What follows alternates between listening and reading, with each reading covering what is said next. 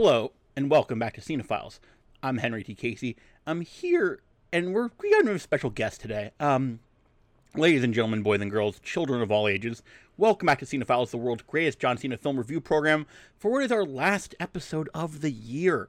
We're going to be coming back to you probably in early 2022 for Peacemaker on HBO Max, but we are here today with a very special guest, Caitlin McGarry of Gizmodo and formerly of Tom's Guide. How are you doing today, Caitlin? I am doing well. Thank you for having me. We have a Florence Ion in the chat. We got some flows in this house. We got some flows in this house. Listen, I can't do anything to this browser, otherwise shit might go off the rails, so I can't see. We'll relay the messages. So yeah, yes. OMG, Hello. hi, in one word. Just so you know, how many technologists does it take to get Discord working in a web browser is 2. Terrible. Don't stream on a beta unit is the other lesson we learned today. Yep, And lots of we're going to learn some more lessons today, folks, because we are discussing a recent release on the Hulu video platform streaming service, and it sort of, to me, is very much what I'd call a Hulu movie, because it sort of felt a lot like Palm Springs in a way. Like, this is, to me, like, it's a casual movie that if you went to a theater for, you might feel like you were kind of maybe a little robbed, I don't know. But when you're watching it at home as a part of your $6 or $7 a month, but we'll get to that later. No judgment yet. But, Caitlin, welcome. The first question that we love to ask on Cinephiles, and I think you're going to give the most different answer to date. What was your first memory? Or do you remember the first time you encountered in the arts, in reality, in the TV, the man John Felix Anthony Cena? How did you first encounter John Cena? Total Bellas. That's a great answer. He was a shithead. Oh, yeah. Yeah, former fiance of Nikki Bella, I want to say, right? Total Bellas, yeah. One of the Bellas. There's some audio. I couldn't hear like, half of that. I'm sorry. I had a little bit of trouble hearing that. But yeah, Total Bellas, yeah. The dickbag fiance of the century. Great answer. I think that's the first non-wrestling answer we've gotten, probably. Yeah. But in the same universe. And yeah, Mike, so that brings us to the next regular segment bit on this show. yes. Mike, take us to the Wikipedia corner. Yes, welcome to this week's installment of the Wikipedia Corner. Of course, extra excited to talk about Vacation Friends with two of my favorite vacation friends, and I was so excited that I actually came dressed for the occasion. Fully planned this out ahead of time. Have this nice Discord vacation shirt. I believe it or not, I'm in my bedroom. I'm not on a tropical island, but you know, that's the magic of show business, baby. So yeah, a lot of fun facts. This wasn't from Wikipedia, but I just pulled this article. We like to talk about box office numbers. Of course, this is a streaming movie, so that's not really a factor. But according to Deadline, Vacation Friends had the biggest 3-day weekend opening for an original movie in Hulu history. So it is Hulu's biggest opening original movie. They already ordered a sequel called Honeymoon Friends. So we will be back, folks. The whole cast is coming back, same director, so look forward to that. So by and large, this movie is already a success. Taking a look over at Rotten Tomatoes, it's sitting at a 60% on the tomato meter from critical reviews and at 48% from the audience score, which sounds about right for this movie to me. It's very interesting that, like, we're going to get a Vacation Friends 2 before we get a Suicide Squad 2. Like, yeah.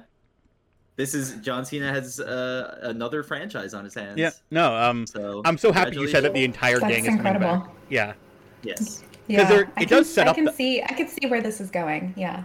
It does they set did something set it up pretty well. Yeah. Yeah. And let's kick things off with the first question. What was the moment that you knew, Caitlin, that this movie was going to be weirder than you expected? I think the cocaine rimmed margarita. It wasn't the jet ski bong or the jet ski weed smoking, because No, that seemed pretty normal. It was definitely the cocaine. I was like, oh, okay, things are quickly going off the rails, and I have no idea what's going to happen in this movie, clearly. I was expecting like a rom-com, and maybe that's what we got, but... And Mike, it was the exact same for me. Like I was like, all right, this is gonna be a typical silly comedy. I was getting some slight Blockers vibes, just really goofy, really unfiltered. But yeah, the cocaine scene, I was like, okay, we're strapping in. This is not exactly the movie I thought it was gonna be, and it was. In hindsight, that was really just the beginning of how absolutely bonkers Vacation Friends was gonna get. And for me, oddly enough, it was the word when we meet Marcus and Emily. They get off the airport in Mexico. Got Vegas on the brain. And we established that Marcus is a type A one. And when Emily picks up the phone, she addresses her father as daddy. And this was the moment where I'm like, okay, I'm gonna judge. What do we think about grown adults who refer to their father as daddy? Like, what do we think about those grown adults? Henry, I don't have time for therapy this morning. Yeah, I don't think we have to go. There's plenty else to talk about. I think we could leave that to the side. Okay, but, so yeah, and then we see Marcus is the nervous one. Clear Glasses gang representing Marcus, lovely, fun but also awkward character. They're going to the very high. It seems very classy hotel. They're talking all. Have you guys ever gone to one of these hotels where you can pre-pick your masseur or umbrella color? Yes. That I knew the answer would be yes, Caitlin. That was why I asked. That felt targeted. I have not, believe it or not. I don't know if we could have had that opportunity at the last trip. I could have maybe tried, but I didn't really. But then we establish that they're planning a big trip, and Marcus and Emily look out from their car, and they see on a jet ski, that's John Cena, and his lady friend. She is smoking weed out of a pipe on the jet ski, and Marcus mocks him as reckless, and we sort of establish the general balance of the cast. I just want to jump in because I always like to rate, John Cena's first scene in these films, like your introduction to him. This is probably in the top 5, if not top 3, of him just rolling in on a jet ski with his woman, ripping a bowl. Sorry, ripping a bong. I don't know. It's not Marie. It's not your dog, Mike. I have zero experience with marijuana, so his girl is smoking, and it's just the visual is amazing. He's tan. Has this hilarious spiky hair. Kind of looking like, for Henry, like a mid 2010s Chris Jericho, with the very like... John Cena's hair is its own meme now, I think, ever since like 2 years ago when he showed up with like a sort of a semi-flat top, which is what he had when we saw him in Vegas. And yeah, his hair throughout this movie is like a second character. Like, it's very much its own gimmick. It's incredible. He's come a long way from the buzz cut, from like the army flat top. So it's everybody can evolve, everybody can grow. We're all creatures in progress. And when we were watching Marcus talk to the hotel, Murillo is the hotel concierge. He's been talking on the phone. It was incredible, by the way. The concierge, just like the way he plays his scene, I was just like, bravo, sir. That's what I was trying to get to. The concierge gimmick is so good in this movie, and like, there's a bit where he has to apologize and tries to fix something, and he can't. The Best Western, like... Oh, no, it's part of the Best Western. It's the best. It's after the Best Western. So, they screw up the room because somebody upstairs overflowed the jacuzzi, and Murillo has been getting... He knows that Marcus is a very anxious, planning person.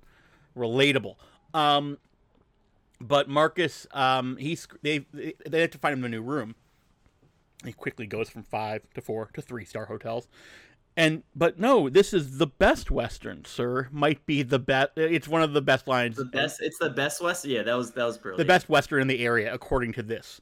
It's one of the better lines in the whole movie. But it's when Murillo accidentally reveals that Marcus was going to propose, and he's apologetic and goes, "Okay, I can fix this." No, I can't fix this. Yeah, shout outs to Murillo, the real MVP of this film.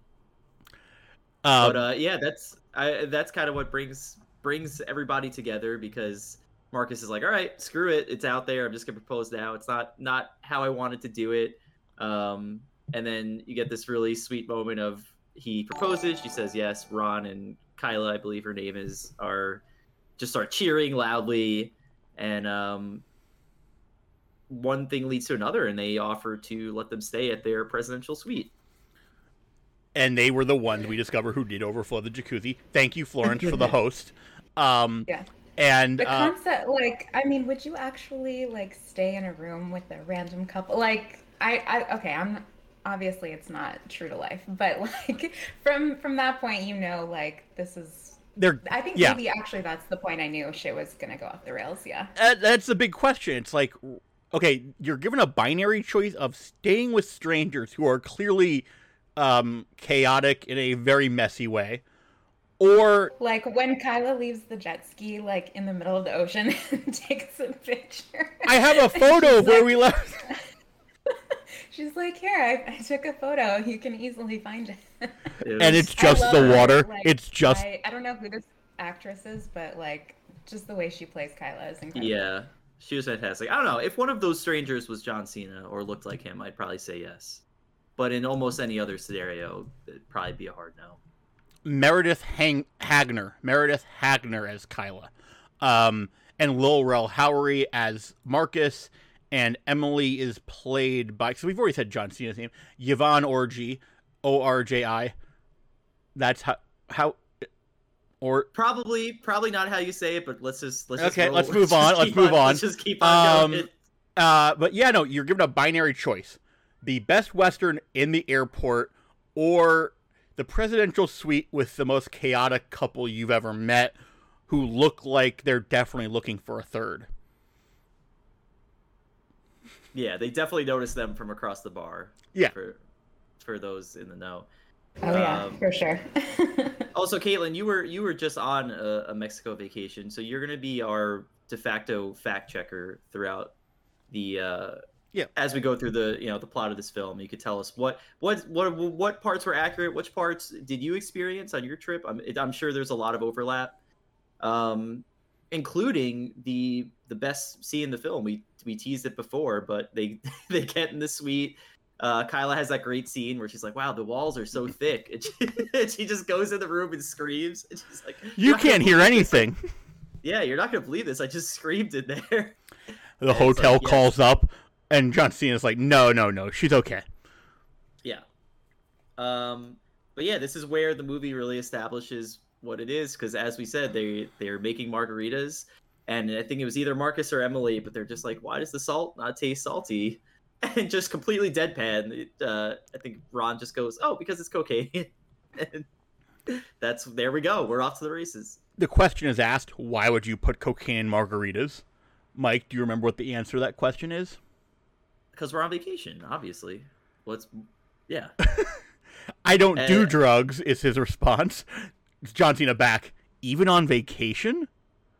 Ron also shares a great tip for how to transport it. Yep. Which I did not know. Apparently, Ziploc in the full champagne bottle is the way to go.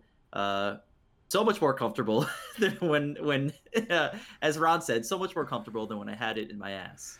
I also sounds accurate, yeah. One more. Like, how did you transport cocaine to Mexico, Caitlin? I didn't take any this time because there was a lot going on with COVID already. Yeah. Just kind of wanted to keep it chill, but I assume that's the way to go. Yeah, absolutely. Yeah, you learned a lot from this film, how to kind of vacation properly. But there's so many drugs, just like so many drugs in this movie. I think that was unexpected. We also learned what Ron's job is. He is a park ranger in caves. And he describes, in Oregon. And he says, I'm like Batman if Batman's job was to stop kids from jacking off stalagmites, which... I'm glad you caught that line, because I couldn't really make out the rest past jacking off. You gotta finish the sentence, Mike. You gotta finish the sentence. Right, we'll keep moving. I literally just didn't know what he said, but... you were laughing too hard, I get it. This, I wasn't planning on taking a ton of notes for this movie, but I ended up writing down like almost everything John Cena said because it's just so quotable and ridiculous. Like we get to the boat scene and he's just like, "God damn, sailing makes my dick hard." And he sees a bird, and because he's a park ranger, he just knows when a bird is about to poop. And he's like, "You know how I can tell that bird's about to shit? Watch." And lo and behold, the bird takes a shit. So it's just it's just so absurd right off the bat. And here's another sorry. Oh, I was just gonna say, like, the chemistry between Ron and Kyla, or John Cena and the actress who plays Kyla, is just like, they play off each other so well. It's incredible. Like when they crash the boat and like they're just like, "Oh, we had to sign a lot of papers for that. I'm sure insurance will cover." And you realize like they just rented this boat and left it out there, and it's just like, I loved it. I loved every moment. And this was established as their MO because that just happened with a jet ski. Like, why is Marcus is shocked when it happens. But also they had another binary decision, choose your own adventure thing. Like, okay, you could choose to go on your tour that you're supposed to go on, but it looks packed with tourists and lame. Or you could go on this private boat that looks awesome. Mm-hmm. I mean, that's an easy choice. I definitely would have done the private boat for sure. I'd pick the boat. My one complaint with the Mexico scenes is that it felt sort of like a montage, and I feel like there should have been more time spent. I think like there's a lot of the like wedding part later. Like I didn't realize so much of it would be wedding and not Mexico. Like the vacation part of Vacation Friends really needed to. Yep. That's some more time. That's my single biggest issue with this movie. I thought the whole film would be the vacation, and we'll probably get more into it. But yeah, I thought it really dragged once we got to the start of the wedding stuff. Yeah. The montage was really fun, just seeing them go through all these different bars and Gentalis. You see Kyla beat a dude up.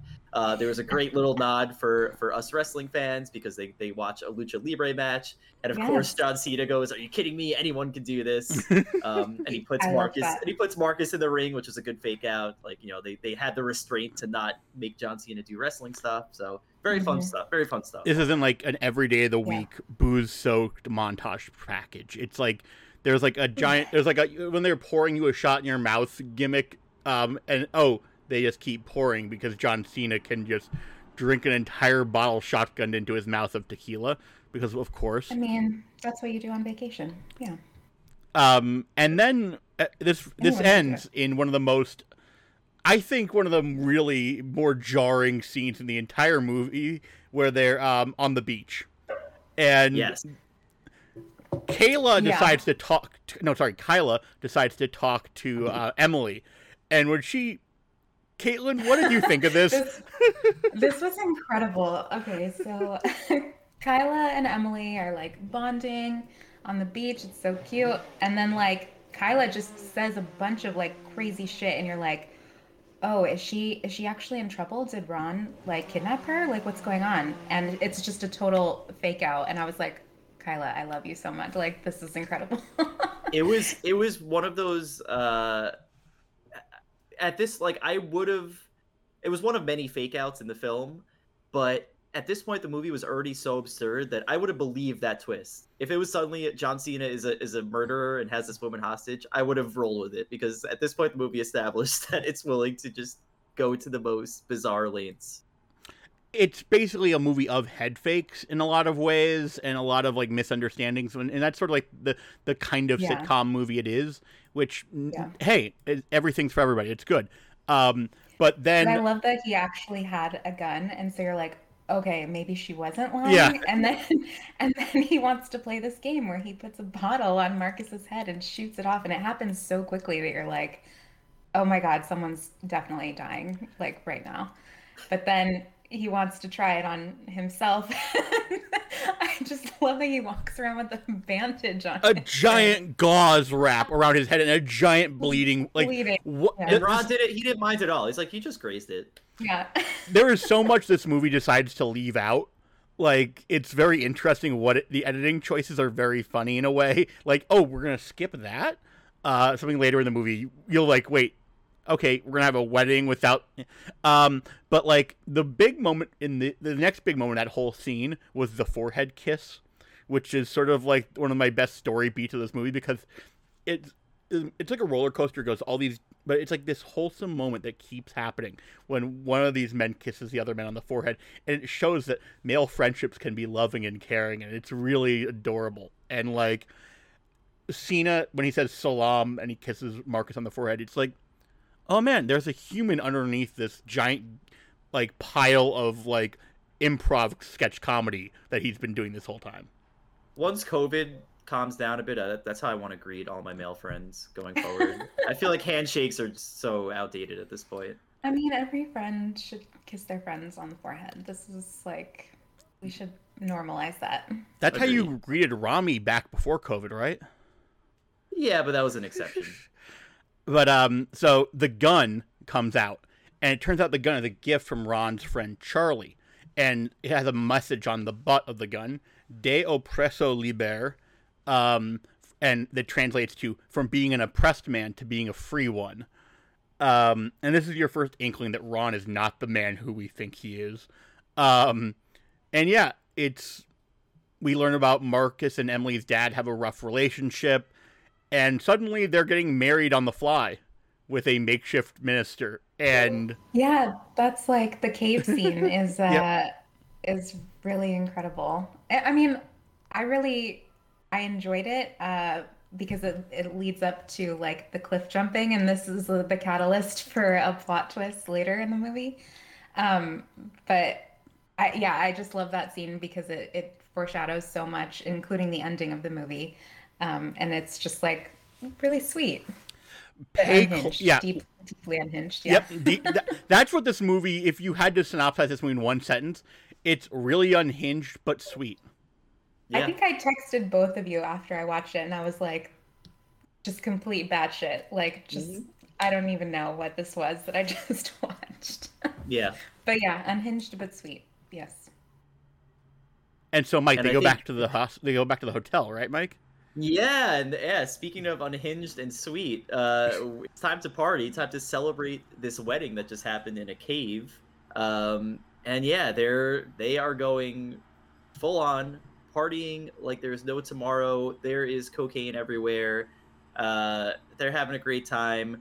We see John Cena's completely naked butt, which I think this is the second time in his filmography we've seen this. First time was Blockers, of course. Yep, the butt chugging scene. I'm not sure how I would rank this. I don't think anything tops the butt chugging scene. No, you can't top this butt was chugging. a nice. Yeah, I don't know if this was actual, like if there was a double or if this was John himself. It's hard to really find Yeah. a double for that man, if you know what I'm saying. But But we also this is when Ron tries to open a bottle of liquor with a corkscrew, and it's yeah, We've and all that- been there. We've all been there. Listen, and that was, I mean, that was the tamest thing that happened in this whole sequence. We see that Marcus is really messed up. He's dizzy. He passes out. When he wakes up, everyone's still partying, doing coke.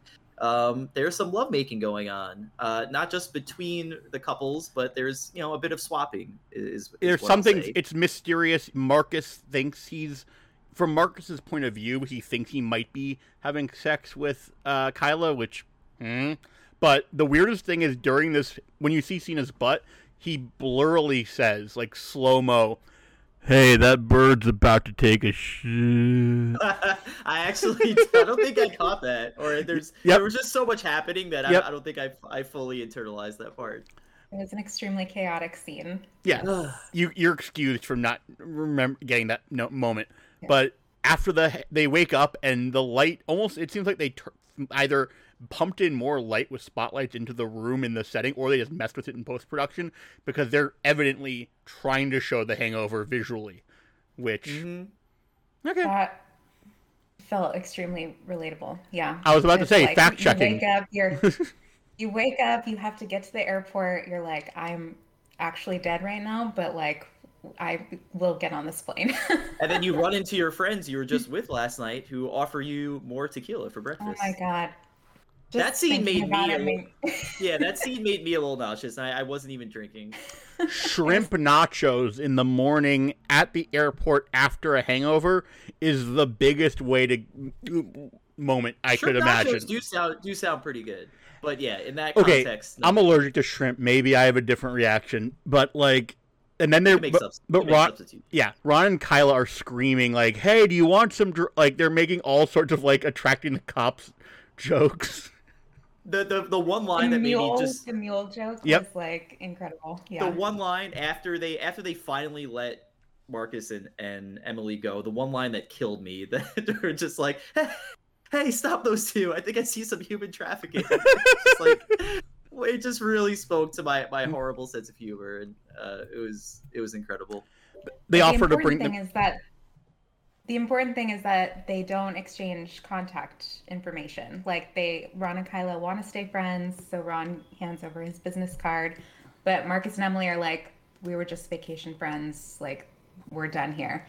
And then but they're not telling that to them straightforward. They're trying to be like, oh no, we'll see you another time. Farewell. Yes, he specifically says farewell, which is more final than goodbye. But Ron says, no, you can keep my sunglasses. But we're going to hang out in the future. You're with us forever. We're going to do double DMT in Oregon. So here is where, and now we kind of get back to reality. Marcus and Emily are home, and it's time to prepare for their actual wedding. I don't know why they didn't call it off. They already got married. Why waste all that time? They even mentioned that. They're like, as far as I'm concerned, we got married in that cave. Can we just bounce? And this is where the movie kind of slowed to a crawl for me. I didn't really need this much of the kind of wedding weekend. Obviously, it was important. This is where we get to know the families, and we realize kind of the issues that Marcus and Emily have at home, and like after meeting these insane but really sweet people, they have to go home and deal with parents that have ridiculous expectations, or Marcus's parents that are a little embarrassing, and Emily's family is very high strung, and it's it was obviously important, but I think all this stuff went on a little too long. Yeah, the like welcome party was like a little. That could have been edited down a lot. But I like everything that they do with Emily's shitty brother Gabe, who there's a grudge between him and Marcus because Marcus once punched him in the face because of a game of flag football when Gabe was saying punch me because he didn't think Marcus would do it, and that's when he thinks Marcus sucker punched him. But like he's trying to fight him, and he's brought a buddy named Bennett, who also Bennett, by the way. In the Hall of Fame of D-bag guy names, Bennett is up there. Yeah. All offense to the Bennetts listening and watching. All offense. Yes. It's like Chad and Bennett, definitely. Yep. Yeah, there's no way you're not gonna be an asshole with that. No, yep. Definitely not. But the welcome party does reintroduce Ron and Kyla, which is important. In a very big way too. Yes. Because Marcus is saying, I have friends. I have great friends. You couldn't handle my friends. And Mike, are you there? I am here, okay, yeah. It sort of freeze framed for me on you, and it was a very awkward photo. Podcast, but maybe. So you can't handle my friends. Car crash through the gate. Out pop Ron and Kyla, because they tracked him down with concentric circles. The concentric circles works every time. And they literally go to every wedding in the area, which also doesn't make sense because like how would they have found? And there's a lot of plot holes. There's a lot of details that you just are supposed to ignore. But the funny part is when Ron and Kyla meet Emily's parents, specifically Ron and Emily's dad. Like you don't realize that Ron was in the military, so that's like a whole plot point that really comes out right then. His jacket reveals that he was a Green Beret, and so was Emily's dad, I guess. And they love each other instantly, even though Marcus is like telling jokes. So even though Ron is telling jokes about somebody putting their fist somewhere, like it's very inappropriate and fun in that way. But Marcus is like, please don't talk about the Mexico trip, the crazy. And then Kyla and Ron are like, the crazy shit. One of the crazy things about the Mexico trip is why we came here. We have to talk about the Mexico trip, and remember that, folks. Yep. Just the way that all plays out is just like it's so cringe, but like. Yep. Oh yes, yeah. The way Kyla describes, so this is where Kyla lets them know that she's pregnant. She does it in the most elaborate and disgusting way possible. I love this. Not also very, very emotionally manipulative. Like, yes, it's incredibly well done. Yes, I guess we'll keep it semi PG, but she says she has a growth, so we think there's cancer or something, and she's like, no, the doctor said it's coming out on its own, and it's revealed, no, this is a child that's growing inside of her. Like, she's been wearing this big coat the whole night, which is, I don't know if that would really have cut, like, she's very pregnant under the coat. I'm not sure the coat would have really hit it that well, but yeah, she's just like, bam, and Marcus is immediately like, 7 months, right? And Emily's like, nah, 5 months. And there's that whole conversation. iPhone history. Yeah, it's incredible. But yeah, so we have this new dilemma. We realize that Kyla's pregnant. It may be Marcus's baby, knowing what went down before. So that's the big thing hanging over our heads. But the wedding weekend proceeds, and we get to a point where, well, in terms of memorable John Cena quotes, Mike, we can't forget when they get Ron and Kyla get checked into the presidential suite because Green Berets help each other out, etc. And when John Cena enters the presidential suite, he yells to Emily's father, "Permission to shit my pants, Captain." I did not catch that, so thank you. Another incredible quote. But yeah, I think the next day it is, and you two remind me what they're actually doing, because they are all out. It's a fox hunt. A fox hunt. But it's not really a fox hunt, because the fox, it's like a fox walk or something. Like, there's no real fox. Here's where I wrote down, there's been that meme going around, you both have seen this, where as John Cena gets older, he looks more and more like Jim Varney from the Ernest films. And this scene, he really freaking looked like Jim Varney, because he's wearing the camo gear, like he's wearing the ridiculous camo hat. And I just thought his whole getup was incredible. But this is probably the best. We're getting to the best and most insane scene of the entire film. Because Ron is kind of walking Marcus around, teaching him things he learned as a ranger. Like, oh, you could actually eat all these different plants and things, things growing out of nature. And Marcus is eating all of it. He's loving it. This is pretty good. He eats moss at some point. He eats what's called like nature's onions or something. Well, no. John Cena sees some ramps. He goes, nature's cousin or something. Yeah, but the onion, nature's. He hands him back a mushroom at one point, and he goes, this one's called the devil's dick. And Marcus doesn't think twice, and he just eats it. And he wasn't supposed to eat this specific mushroom, as like John Cena's character is explaining, like, oh wow, this will like really fuck you up. Like, you'll see God, like you'll be reborn. And Marcus has already swallowed the entire mushroom, and this is when things get like really, really intense. It's again a lot of drugs in this movie. Yeah, just like a lot. Yeah. And because Ron thinks, oh no, it takes 20 minutes for it to activate. It's not gonna. Oh, early first timers don't have that. And then we get my favorite scene, Mike. What music video do they recreate in this movie? It's So What You Want by the Beastie Boys.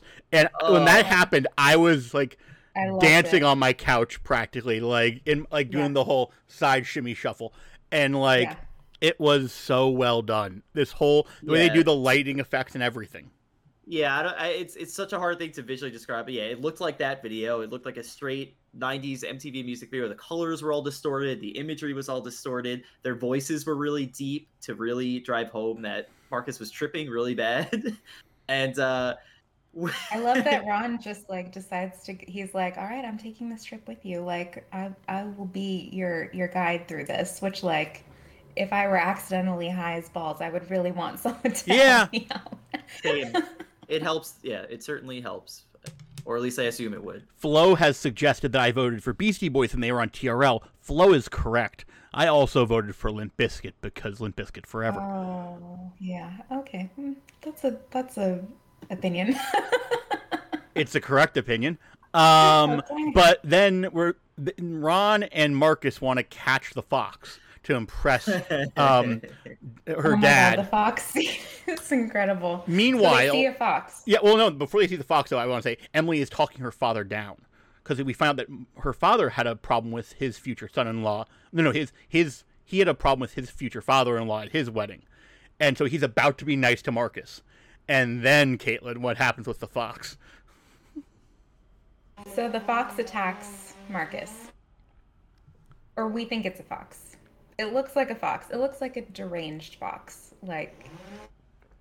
But it turns out things are not what they seem when you're tripping on Devil's Dick. We've all been there. And it turns out it was just a little dog. In fact, I believe, was it Emily's dad's dog? Yep, it's Emily's dad's dog who he loves. He was like doing that thing where people kiss their dogs on the mouth thing about 10 minutes ago. The thing that I just don't like, okay, people do that. Like it's Tom Brady and his son basically. But like it's that's the thing. Google. So basically everybody is freaking out at this and they try to calm him down, but then Marcus and Emily's father have a conversation and the devil's dick is still hitting, as you could say, because he starts to see Emily's father as a clown. And he makes it known. Marcus starts laughing hysterically and just says out loud, "You're a clown." And Emily's dad is not happy about this. And Ron, being the greatest wingman, best friend, best man you could ask for, does an incredible job covering for him. He's like, "Isn't a wedding just a circus? And you're at the center of it all." And does such a good job appealing to Emily's dad, and basically gets them out of that mess. So again, shout out to Ron, the real MVP, the best friend you could possibly ask for. And then Marcus and his brothers-in-law have another argument, and it's going back to the Murillo thing, basically, here with the dialogue cadence for Lil Rel Howery, where people just keep going, "Fuck you, fuck you, fuck you." And it's just like weird little, like, it's not exactly the Exorcist bit, but like it's sort of in there in terms of like the rapid fire of it all. We then cut to Emily and Kyla in the bridesmaid sort of room, and it seems like there's a problem with finding steaks in the area. Caitlin, if you're in Mexico, or if you're at a wedding, and you're trying to source steaks, Caitlin, where would you try to source your steaks from? It wouldn't be a Waffle House to start, but like I could see how Waffle House would have incredible steaks. I mean, they do everything just to perfection. So, I would maybe start at like an Outback, but Kyla, suggests Waffle House, and this sets the stage for a later Waffle House set. So incredible. But yeah, the Kyla bridesmaids in the spa situation was like extremely, I felt deeply for her. She was definitely out of place. She was being so earnest. They thought she was joking when she's like, "Oh, Ron and I have this amazing restaurant we go to anytime we're stressed, anytime we need to get away." And they're like, "What's it called?" She's like, "Oh, it's called Waffle House." And they all thought it was a bit. And I can relate to that because, I genuinely like a lot of basic, silly things. We're literally, Henry and I and some of our friends were planning a big Applebee's outing, and we bought shirts just for this outing. So, Kyla, I am with you. There's nothing wrong with loving chain restaurants and going to them regularly. Do you think Waffle House paid for placement in this movie? I don't think they need the exposure. Like Waffle House is good. They're big time. Okay. Yeah. No, I just wonder. Like, it's sometimes whenever you see like a chain restaurant get like repeated mentions, I just sort of jump to the whole. Wonder how this happened. It's not like when you see an iPhone in an Apple TV Plus show. You're just but like now the thing is. It's a golf. Everybody's gonna go golfing now. It seems like. Okay, so this is extremely like accurate. This is golf situation. Yes, Caitlin, you are the golfer of this group. Yes. So yeah, walk us through the scene and how accurate it is to real life. Yeah, so it's customary to like bet on like if you'll par at a certain hole, like who will like come under. So. The brother-in-law and his BFF are like, they want to place bets with Ron and Marcus, and this is where things get like a little ridiculous because they're betting a lot of money, and it turns out that Ron doesn't know how to golf, or we think he doesn't. It's like $100 a hole or $1,000 a hole, It's I like think it's 100. yeah, but and then yeah, double or it's a nothing on lot. and then twice as much on the back nine, and like it's because it's that whole brothers-in-law thing. Because Emily's brother and his best friend Bennett are just assholes, and like there's a Ferrari Horrible that gets people. bet. Yeah. Like they bet The Ferrari gets bet. Yeah, he said Mona just sent bought us it brand emojis. Hi Mona, thank you for the emojis, Mona. new. Aw, I wish I could see this. Hi, Mona. I'll send you a screenshot later. Okay, thank you. Shout out to all the babies watching us live right now. Yeah. Probably not age appropriate, but it's okay. I don't think she can understand what we're saying yet. But so then it's betting and. So Marcus and Ron cannot golf for shit, which like I have seen this happen so many times. Like the dudes place bets, like they cannot golf, and they're just hoping that the other players also can't golf. But the brother-in-law and his best friend are like really good. So they get to the 18th hole and they're like, Ron wants to like double it. He wants the Ferrari in on it, but like we realize that he got all of this money because he pawned the wedding rings, Marcus's wedding rings. Yeah, the and, very like, expensive family heirloom wedding rings that Emily's father gave to Marcus to hold have been so pawned. he's just got like so much money, but it's from these rings. That's going to end well, right? And so John Cena, in the most slow motion moment ever, as I tweeted at the time, is John Cena about to Uncle Phil this fucking golf game? Because I flashed back to that moment on Fresh Prince of Bel-Air when Uncle Phil was like a grifter in pool. And he almost hits the ball perfectly, and then it nips a couple of thistles on a tree at the top of a tree, and it's you don't know where it goes. But it looks like it could have gone there. But They get it wasn't to the green and they're like, we don't see it. Like you fucked up. Like we won everything. And then he's like, check the hole. Check the cup. Check the cup. And lo and behold, there it is. And Ron hits the hole in one. Turns out he was sandbagging this whole time. That's like literally impossible. It's like 375 yards. There's no way he like. So I think that he was working with the. Well, yeah. He was, but we forgot one part that there was actually, they thought it was a much nearer hole and much nearer green at first. They thought it was a different, and like, no, the green for this hole is that way. And it's like 10 times as far away, and it's like a physically impossible. And yeah, we turned out Ron's been working with the guy who helped him get beers on the court. He's been bribing him with $100 bills, or tipping him with $100 bills. In this economy. Which is a real thing. They do come around and take your drink orders, which is like... It's pretty awesome. I'm not gonna lie. It's like Vegas casinos. But they're not free drinks in the golf course. They are not free. No, absolutely not. The real question, Caitlin, do you think you could beat Ron in golf? I mean, up until the 18th, absolutely. Like I could, okay. I could. But I want to see this matchup. John Cena, if you're watching, the challenge is the gauntlet has been thrown down. Yes, happy to. I don't know. Attempt it. Accept the challenge, you coward. Done.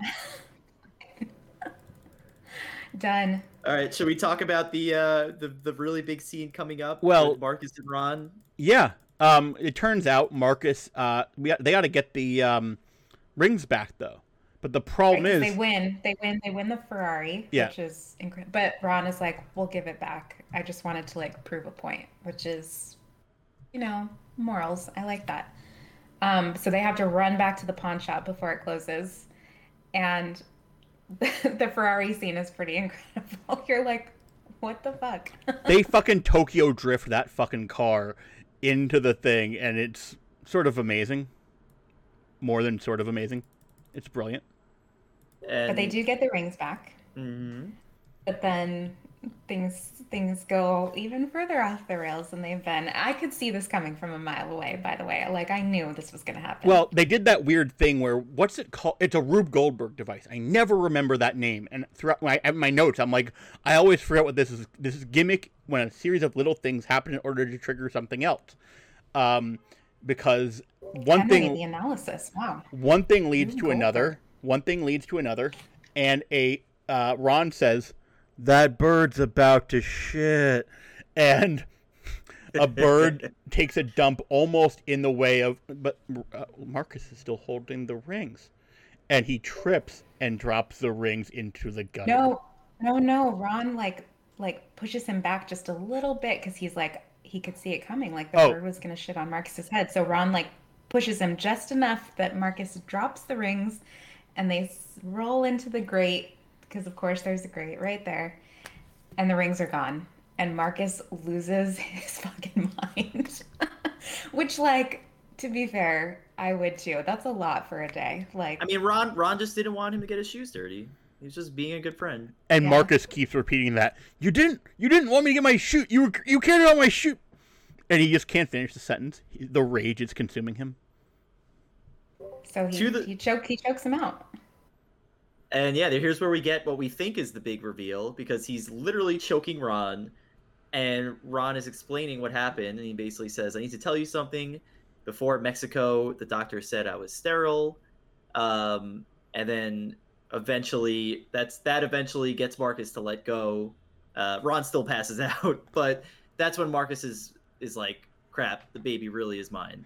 Or so he thinks. And he thinks that Ron knows that the baby is his. Like, there's a lot of unsaid concern here. Yes. But it's like a very impolite choking, and it's basically we're back to the ceremony. That's an interesting way to phrase that. That was what I wrote in my notes. Well, actually, no, what I wrote in my notes was Cena accepting the choking, because he doesn't try to stop him, which is the weirder part of it. He's just like not forcing him off, which is like, oh, you're a good friend, I guess. Maybe. He's also a pro wrestler, so he knows how to sell these. Well, he's a Green Beret park ranger. I mean, yes, if we're gonna use pro wrestling vernacular. Yeah. The kayfabe, Mike, the kayfabe. Yes, yes. But so we got back to the wedding, and it seems like Emily also knows about the pregnancy. What? Yeah. So I guess Ron gives Ron and Kyla are giving a speech. I believe they're giving a toast to the bride and groom to be. And they basically say something along the lines of, you know, Marcus, your legacy is going to be part of our family forever. And Marcus is freaking out. He's like, damn, they're going to tell everybody. So he's like, screw it. He takes the mic. He's like, it's my baby. I did it. I got Kyla pregnant. And kind of the whole room goes silent. All the while, it turns out all of Marcus's coworkers have shown up at the wedding. Also, David Lum just said, yeah. Forgot to mention that Marcus is the owner of a construction company, but didn't want any of his workers to come to the wedding because like he's like his father-in-law thinks what he does is like embarrassing, and like, you know, he introduces him to everyone as a construction worker. So Marcus is like, the wedding is just for family, like, sorry, you guys can't come. But Ron invites them all, so they show up to this like pre-dinner situation, and so everyone is hearing this speech. And then Ron and Kyla are like, oh, no, we just meant that, like, we're going to name the baby after you. Like, it's not your baby. So he makes this, like, totally cringeworthy speech, like, trying to do the right thing. And you're like... And you think that Emily, like, knows that he's the father of the baby, but it turns out Emily has her own secret from this Mexico trip. She was the one who hooked up with Kyla, and I think Ron says something about, yeah, it's hot. Like, he says something to that measure, but in the meantime, yes, it turns out Ron is the father, he says, and he explains, you remember the jump off the cliff? I said, cover your balls? Well, it fixed my balls. Mike, how did it fix his balls? Well, the analogy he used is that it put the 8-ball back in the pocket or something along those lines. So I guess, you know, there was some kind of realignment that happened, and it turns out Ron is no longer sterile, and he is now a father-to-be. It's very medically accurate. I'm sure that's, For sure, yeah. 100%. We'll get Florence to explain. She's a parent. But like the thing, I don't think she. That's what the joke is. That's what the gimmick is. Poor Flo. No. But no. Emily's brother is very angry at Marcus, and he's like, "You're not good enough for her. You're ruining our family." And so Marcus punches him in the fucking face again.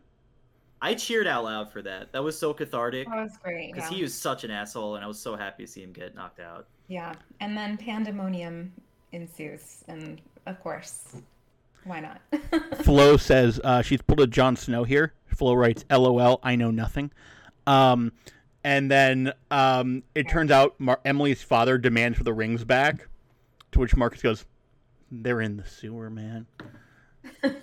And chaos ensues, fighting everywhere, and we get some. Yeah, Marcus's employees are like trying to hold Emily's dad back. It's a whole brawl. But yes, let's go on.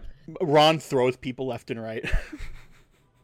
But then this leads to like a friend breakup, because this was really sad, because Ron and Kyla like have their hearts in the right place. They're completely fucking insane, but like they're trying to be good friends. We all know, we all have those people in our lives. Yes. We jumped over the fact that all this time Kyla has been chatty with Emily's grandmother, who never talks to anybody. Yes. And it turned out Kyla works as an assistant to a doctor of sorts, a doctor who has a very interesting name, if I remember correctly. It seemed suspicious, or sus, as the kids would say. I didn't remember the name. What was the name? It was like she has a very off the books job. Is the important thing to know. And she's like, I love the benefits, but she didn't mean like healthcare or insurance. She's like, no, free pills, which comes into play with the grandma, because now she's sharing the goods, and grandma is talking up a storm now. So Emily thinks that Kyla has been drugging her grandmother, and is just like, it's all too much. It's too much. Emily and Marcus lose their minds. They say a lot of horrible things. We were just vacation friends. We're not real friends. Which is like... That hurt me. Hurtful. Yeah. It was really mean. But you can also see how the emotional roller coaster leading up to this moment, like, I can't say I wouldn't do the same. I might, have lost my shit. Yeah, Marcus and Emily had gone through a lot at this point. Very traumatizing. Mm-hmm. And we cut to the next morning, and everybody's drunk and hungover, and the construction workers are still drinking, and they bring in Harold, Emily's father, who is also still drinking and is sort of like goofy at this point, and he admits that he's a lot like Marcus, because Marcus's employees said that he's a stickler for the work and a hard ass, and he sees himself in Marcus, which is like a very true to character way for them to reconcile. Like, it was sweet. Yeah, they all vouched for him. They mentioned that he basically paid for all of them out of pocket to start his company, and that really kept Emily's dad on Marcus's side. You're like, you know what, you are a good guy. But Kayla and Ron are nowhere, but they left a gift. Oh yeah. Oh god. It's Caitlin, wholesome. Do you want to give us the feels, Caitlin? Caitlin? Us through what they got? Well, first we have to talk about the they were not pills. Well, they were pills, weren't they? It was like natural. Yeah, medicine. it was herbal remedy pills that were getting Grandma to, and she was in so much pain because of the other pills. Like, it just seems like this is a case of like that movie I Care a Lot, where like the elderly are being misprescribed tons of terrible medicine. Yeah, I didn't watch that, but yeah. Try to watch it before without knowing who the other main actor is, because it's a great reveal. The one who isn't on the main poster. But they it turns out Kayla has left a giant handwritten note, which was adorably largely written in markers, like a Sharpie. It was super cute.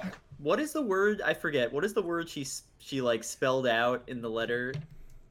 BITCH, right? Yes. Yeah. It's just like, oh wait, I realize you probably don't have to spell that out in a letter.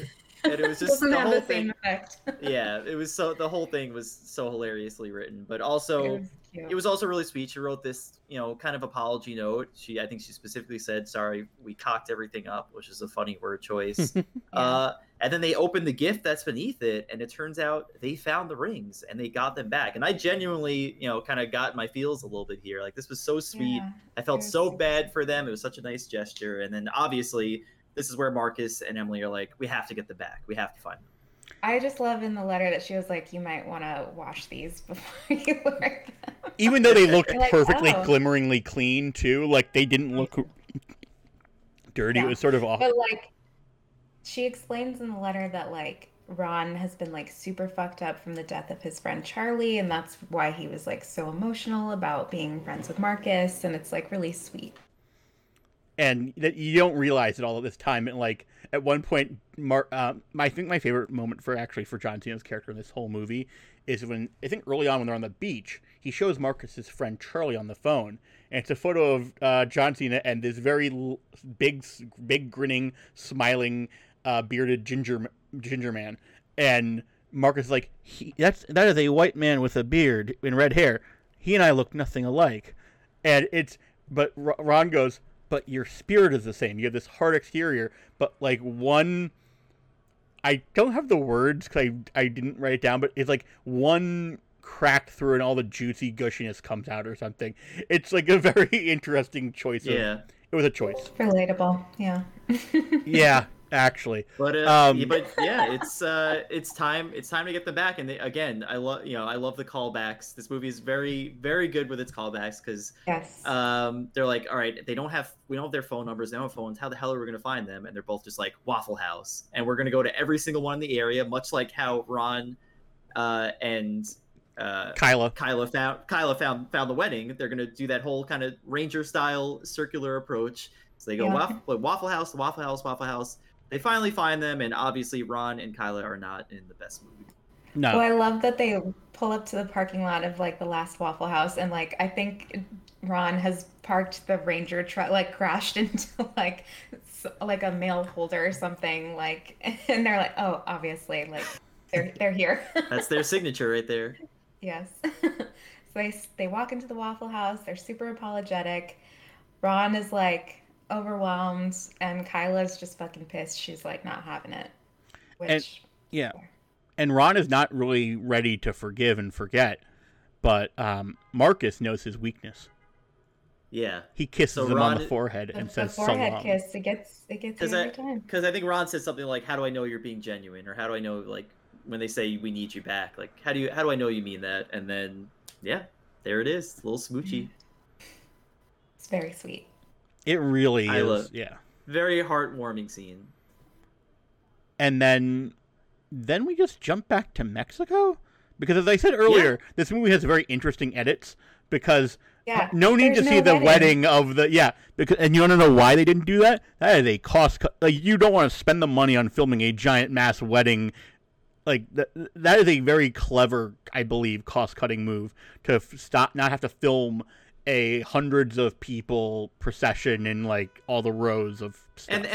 And the wedding that mattered happened in the cave, which all comes full circle. Okay. Full circle. At the Waffle House, they explained that they have decided to get married because they were like not going to get married, but now with the baby, they're going to get married. And so we jump to their wedding, which happens in the same cave in Mexico with the same officiant, and everyone is there, and it's just like a big party in a cave, which like honestly sounds like the best possible way to get married. Truly, like, just run in a cave, cocaine margaritas. The cocaine margaritas come back, and Emily's father has no idea what he's in for.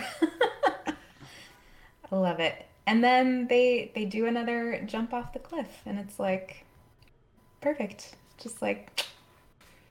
Nailed it. Yeah.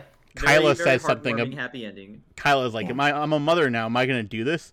She's like, of course I'm going to do it. It's very much like, these people are staying who they are. And now that sets us up perfectly for honeymoon friends. Because we've had a wedding. Now it's time to go on a honeymoon. Who knows where? I assume it won't be Mexico. I assume it'll be somewhere else. I sort of hope it's a European vacation. That would be fun. Yeah. But basically this whole movie was just like a romantic comedy between two couples, which is like, you don't really see that very often. So I enjoyed it. I did too. I kind of mentioned this earlier. I think I'm higher on the movie now, having talked about it with you two for the past hour. Because and granted, I think, again, watching it last night, there was a lot that I enjoyed. I thought, especially the entire vacation scene was great. I thought it ended on a really great note. And the stuff in between really dragged for me. The beginning of kind of the wedding weekend. So it felt a little long and a little very all over the place with pacing and editing and whatnot.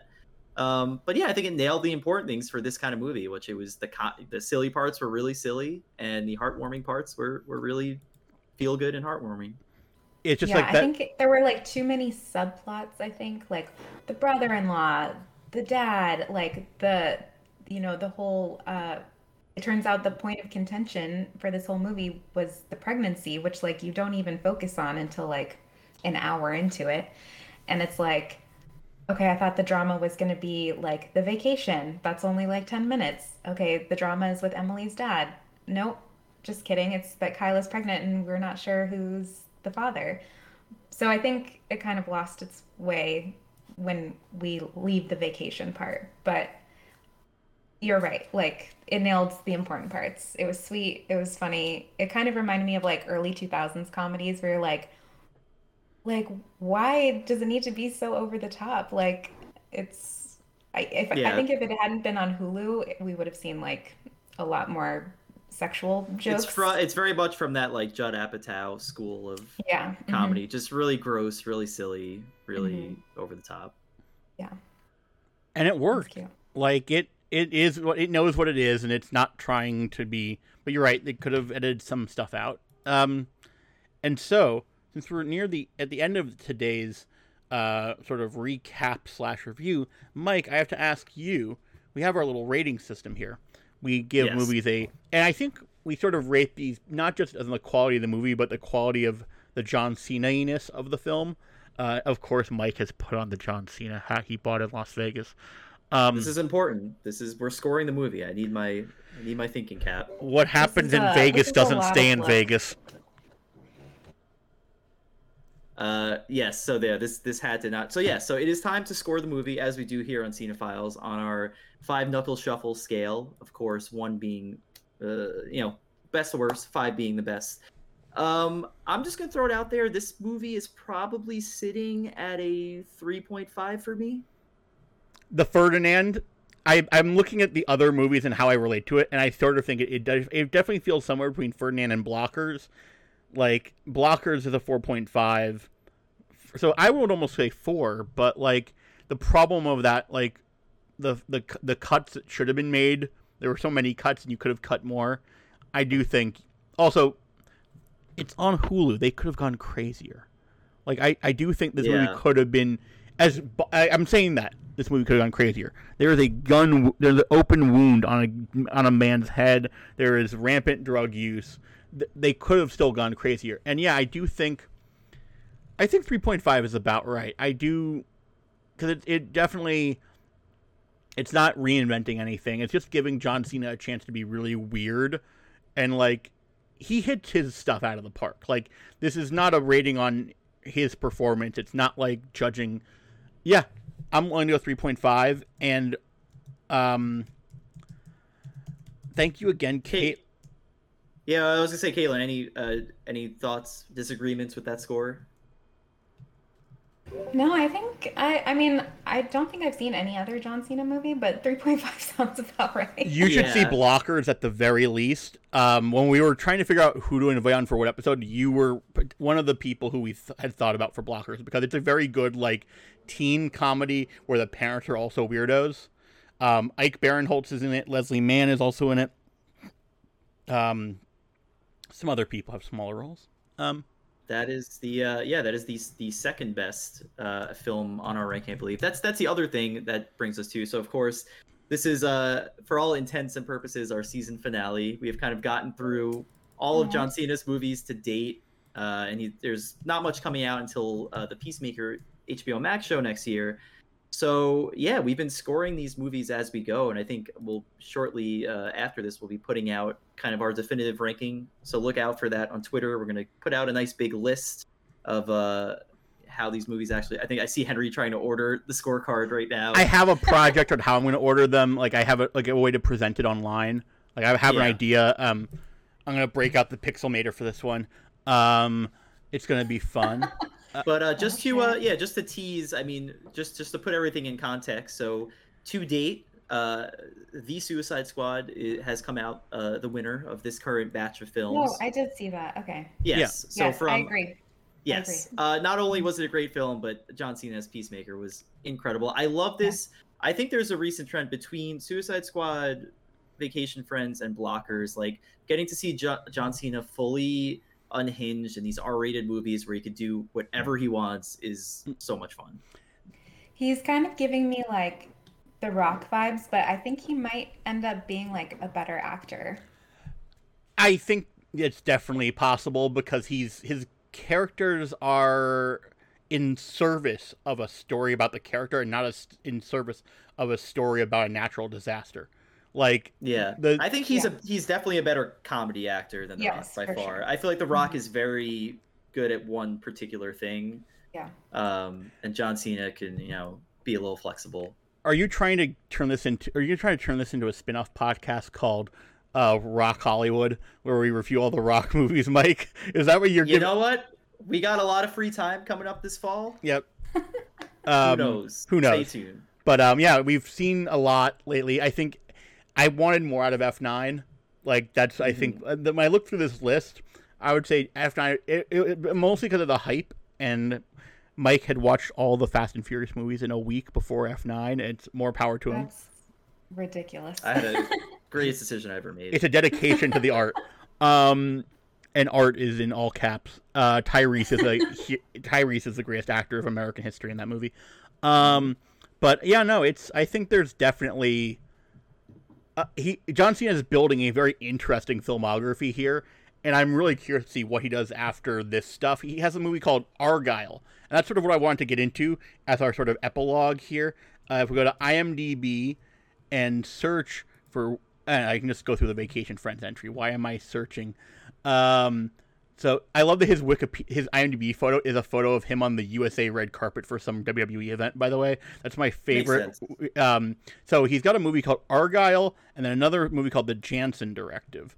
And Argylle is a spy movie directed by Matthew Vaughn, which also stars Dua Lipa and Henry Cavill. So that is going to be an interesting... Wow. Yep. That's incredible. Okay. Yeah, a Matthew Vaughn John Cena movie is a very...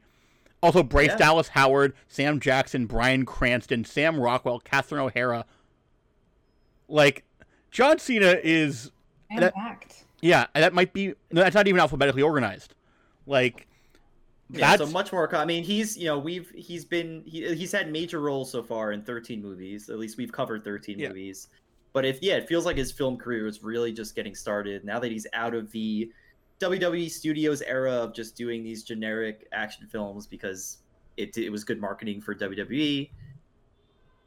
Except for the fact that the Jansen Directive kind of smells of early Cena. It is a Robert Ludlum novel adaptation about former Navy SEAL and prisoner of war. Paul Jansen works as a corporate security consultant, but when an assignment to rescue a VIP goes wrong, he's forced to go on the run. Also, the role that has shades of 12 Rounds in the Marine. But the role was originally meant for Dwayne Johnson, but because of his busy schedule, he was forced to drop out and remains an executive producer. Of course. Yep.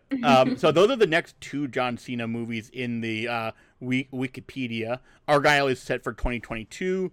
There's another movie, Snafu. It's in post-production. It's also 2022. He plays a character named Chris Van Horn. John Cena will be in this movie with Jackie Chan. I think they're the two top billed people in this movie. Oh my god, what a combo. Yeah, so 2022, we're going to be back. We've got at least 4 projects for 2022. And stay tuned for whatever else we do with this feed. You might see us before then. We might hop on and talk about something random. But yeah, Cinephiles proper, we will definitely be back reviewing his films and TV shows in full force next year. Yeah, Cinephile Season 2 in 2022. Expect it. It'll be too sweet. And Caitlin, thank you again for joining us today. We don't know if you'll come back. We would love it if you did. But we can't wait to see you hopefully this fall in New York. If you don't know, if you don't know the lore of this show, Caitlin was stolen from the East Coast by her home country, the West Coast, and now she is living her best life on vacation in Mexico and golfing and being in very warm climates. And like, we'll get her back. Yeah. We'll see, TBD, but I am looking forward to it. I miss you guys. We miss you too, kid. Have a great day, everybody. We'll talk to you later.